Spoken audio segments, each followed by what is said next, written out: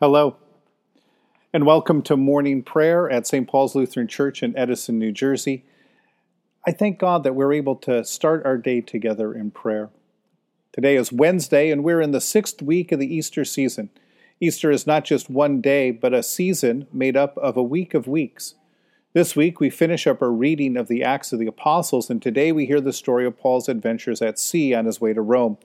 God might promise to get us to the destination that God has in mind for us, but that doesn't mean that it will be smooth sailing. Please feel free to send me an email with any stories or insights or questions that might arise this week. You can send them to me at pastorjim2006@icloud.com. And now we begin our prayer in silence. In the name of the Father, and of the Son, and of the Holy Spirit. Amen. Satisfy us in the morning with your steadfast love, O God, that we may rejoice and be glad all our days. Praise to the blessed and holy Trinity, the Father, the Son, and the Holy Spirit, one God who gives life, salvation, and resurrection. Alleluia. The Son of Righteousness will arise with healing in his wings. O come, let us worship and praise. Come, let us sing to the Lord. Let us shout for joy to the rock of our salvation. Let us come before God's presence with thanksgiving, and raise a loud shout to the Lord with psalms. For you, Lord, are a great God, and a great ruler above all gods. Come, let us sing to the Lord. Let us shout for joy to the rock of our salvation. In your hand are the caverns of the earth. The heights of the hills are also yours. The sea is yours, for you made it, and your hands have molded the dry land. Come, let us sing to the Lord. Let us shout for joy to the rock of our salvation. Come, let us worship and bow down. Let us kneel before the Lord our Maker. For the Lord is our God, and we are the people of God's pasture and the sheep of God's hand. Come, let us sing to the Lord. Let us shout for joy to the rock of our salvation. You have been born anew through the abiding word of God. A reading from Acts chapter 27. When it was decided that we should sail to Italy, they handed Paul over, along with some other prisoners, to a centurion named Julius, who belonged to the imperial cohort. They got into a ship at Dramatium, and that was attending to sail to various places along the coast of Asia. So off we set. Aristarchus, a Macedonian from Thessalonica, came too. Next day we put in at Sidon. Julius was kind to Paul and allowed him to go to friends to be cared for.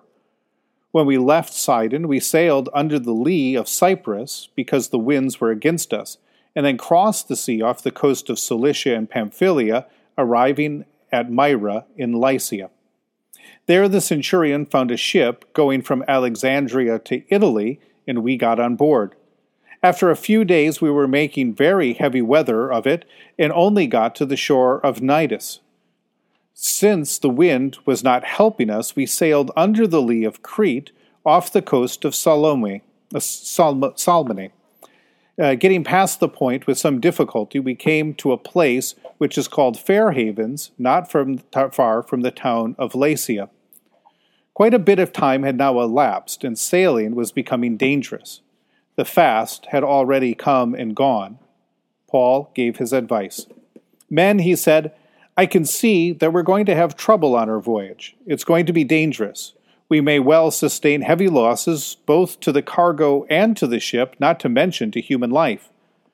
But the centurion put his faith in the helmsman and the shipowner rather than in what Paul had said. Unfortunately, the harbor was not suitable for wintering in, so most people were in favor of going on from there to see if they could get to Phoenix, a harbor on Crete which faces both southwest and northwest. They would be able to spend the winter there. Well, a moderate southerly breeze sprang up, and they thought that they had the result they wanted. So they lifted the anchor and sailed along, hugging the coast of Crete. But before long, a great typhoon, they call it Eurykylon, a northeaster, swept down from Crete, and the ship was caught up by it. Since the ship couldn't turn and face into the wind, it had to give way, and we were carried along. When we came in behind an island called Cauda, we were just able to get the ship's boat under control. They pulled it up and did what was necessary to undergird the ship. Then, because they were afraid that they would crash into Syrtis' sandbanks, they lowered the sea anchor and allowed the ship to be driven along. The storm was so severe that on the next day they began to throw cargo overboard, and on the third day they threw the ship's tackle overboard as well with their own hands. We went on for a good many days without seeing either the sun or the stars, with a major storm raging. All hope of safety was finally abandoned. We had gone without food for a long time. Then Paul stood up in the middle of them all. "It does seem to me, my good people," he said, "that you should have taken my advice not to leave Crete. We could have managed without this damage and loss. But now I want to tell you, take heart. No lives will be lost, only the ship. This night you see an angel of the God to whom I belong and whom I worship stood beside me. Don't be afraid, Paul," he said. "You must appear before Caesar. And let me tell you this, God has granted you all your traveling companions. So take heart, my friends. I believe God, that it will be as he said to me. We must, however, be cast up on some island or other." On the 14th night, we were being carried across the Sea of Adria, when, around the middle of the night, the sailors reckoned that we were getting near some land. They took soundings and found 20 fathoms. Then a little bit further, they took soundings again and found 15 fathoms. They were afraid that we might crash into a rocky place, so they let down 4 anchors from the stern and prayed for day to come. The sailors wanted to escape from the ship and let down the boat into the sea under the pretense of going to get some anchors from the bow. But Paul spoke to the centurion and the soldiers. "If these men don't stay in the ship," he said, "there is no chance of safety." Then the soldiers cut the ropes of the boat and let it fall away. When it was nearly daytime, Paul urged all of them to eat something. "It's now all of 14 days," he said, "that you've been hanging on without food, not eating a thing.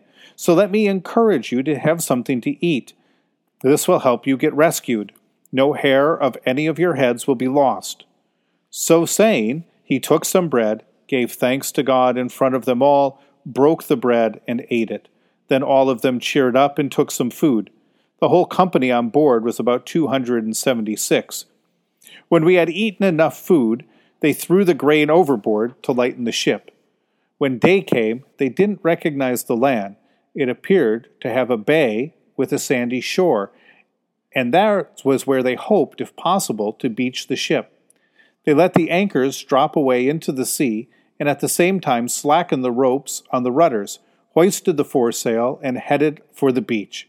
But they crashed into a reef and ran the ship aground. The prow stuck fast and wouldn't budge, while the strong waves were smashing the stern to bits. The soldiers planned to kill the prisoners so that none of them would swim away and escape, but the centurion wanted to rescue Paul and refused permission for them to carry out their intention. Instead, he ordered all who were able to swim to leap overboard first and to head for land, while the rest were to come after, some on boards and some on bits and pieces of the ship. So everyone ended up safely on land. The word of the Lord. Thanks be to God. Chapter 26 had closed with Agrippa telling Festus that Paul could have gone free if he had not appealed to Caesar. The sentence has always made me wonder if Paul had made a mistake or overreacted in making his appeal to Rome. Instead, perhaps maybe Paul should have gone free. What do you think? But as we've read through the story this time, I noticed 2 things. First, if Festus had set Paul free, he would have been killed very quickly after being released, and even if he had escaped Caesarea with his life, there were men who had taken a vow to kill him that were roaming throughout all of Asia. Second, it's been Paul's intention to go to Rome for a long time. The Holy Spirit had promised that he would bear witness to Jesus there in the imperial capital, and now here it was that the Holy Spirit had provided the opportunity for him to proclaim the gospel in the presence of the emperor. As we have heard, it matters little if Paul is free or in chains. He makes the most of every opportunity to proclaim the good news of Jesus Christ. So the more I think about it, the more I think that Paul was perfectly in line with the Lord's will for him, acting according to the promise and assurance that he had received from the Holy Spirit and the vision that he had received when he was in prison. The trip to Rome is a long and perilous voyage, and he makes it near the end of the season. Paul stands out as a leader, and he boldly proclaims how God has promised that all will be saved, even in the midst of the storm, even when the soldiers want to abandon the ship, or sailors want to abandon the ship, and even when the soldiers want to kill all the prisoners so they don't escape. Nevertheless, Paul, with the help of the Lord, helps all reach shore safely. Even in the shipwreck, Paul proclaims God's care and mercy as he acts with honesty and love for all aboard. Maybe that should be an ongoing prayer for our lives as well. Maybe we should ask that the Lord give us a heart so that in any and all circumstances we trust that God is with us and will open up opportunities to share the good news of Jesus wherever we are, and opportunities also to show God's love and care for all people. The circumstances of Paul's life are difficult. At times it seems more than he could endure. And yet, he doesn't worry about the storm, but instead clings to God's promise. He doesn't dread the impending shipwreck, but he does his part to make sure that God's promise comes to pass for the people that are with him. He instead works to guide all safely to shore. God give us that kind of faith and courage to help others from the storms that we ourselves are now enduring. In Jesus' name, amen. In the tender compassion of our God, the dawn from on high shall break upon us. Blessed are you, Lord, the God of Israel. You have come to your people and set them free. You have raised up for us a mighty Savior, born of the house of your servant David. In the tender compassion of our God, the dawn from on high shall break upon us. Through your holy prophets you promised of old to save us from our enemies, from the hands of all who hate us, to show mercy to our forebears and to remember your holy covenant. This was the oath you swore to our father Abraham, to set us free from the hands of our enemies, free to worship you without fear, holy and righteous before you all the days of our life. In the tender compassion of our God, the dawn from on high shall break upon us. And you, child, shall be called the prophet of the Most High, for you will go before the Lord to prepare the way, to give God's people knowledge of salvation by the forgiveness of their sins. In the tender compassion of our God, the dawn from on high shall break upon us, to shine on those who dwell in darkness and the shadow of death, and to guide our feet into the way of peace. In the tender compassion of our God, the dawn from on high shall break upon us. Amen. The Lord be with you. Let us pray. Mighty God of mercy, we thank you for the resurrection dawn bringing the glory of our risen Lord, who makes every day new. Especially this morning, we thank you for the sustaining goodness of your creation, for the new creation in Christ, and for all gifts of healing and forgiveness, for the gifts of relationship with others, for the communion of faith in our church. For what else are we thankful? Merciful God of might, renew this weary world, heal the hurts of all your children, and bring about your peace for all in Christ Jesus, the living Lord. Especially we pray for those who are battling sickness and disease, and for those who care for them and nurture them and bring them healing and health, for those who govern the nations of the world, for people in countries that are ravaged by strife or warfare or disease, for all who are working for peace and for international harmony, for all who are striving to save the earth from carelessness and destruction, and for the Church of Jesus Christ in every land. Almighty and everlasting God, you have brought us in safety to this new day. Preserve us with your mighty power, that we may not fall into sin nor be overcome in adversity.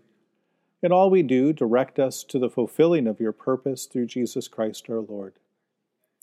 Lord, remember us in your kingdom and teach us to pray. Our Father who art in heaven, hallowed be thy name. Thy kingdom come, thy will be done, on earth as it is in heaven.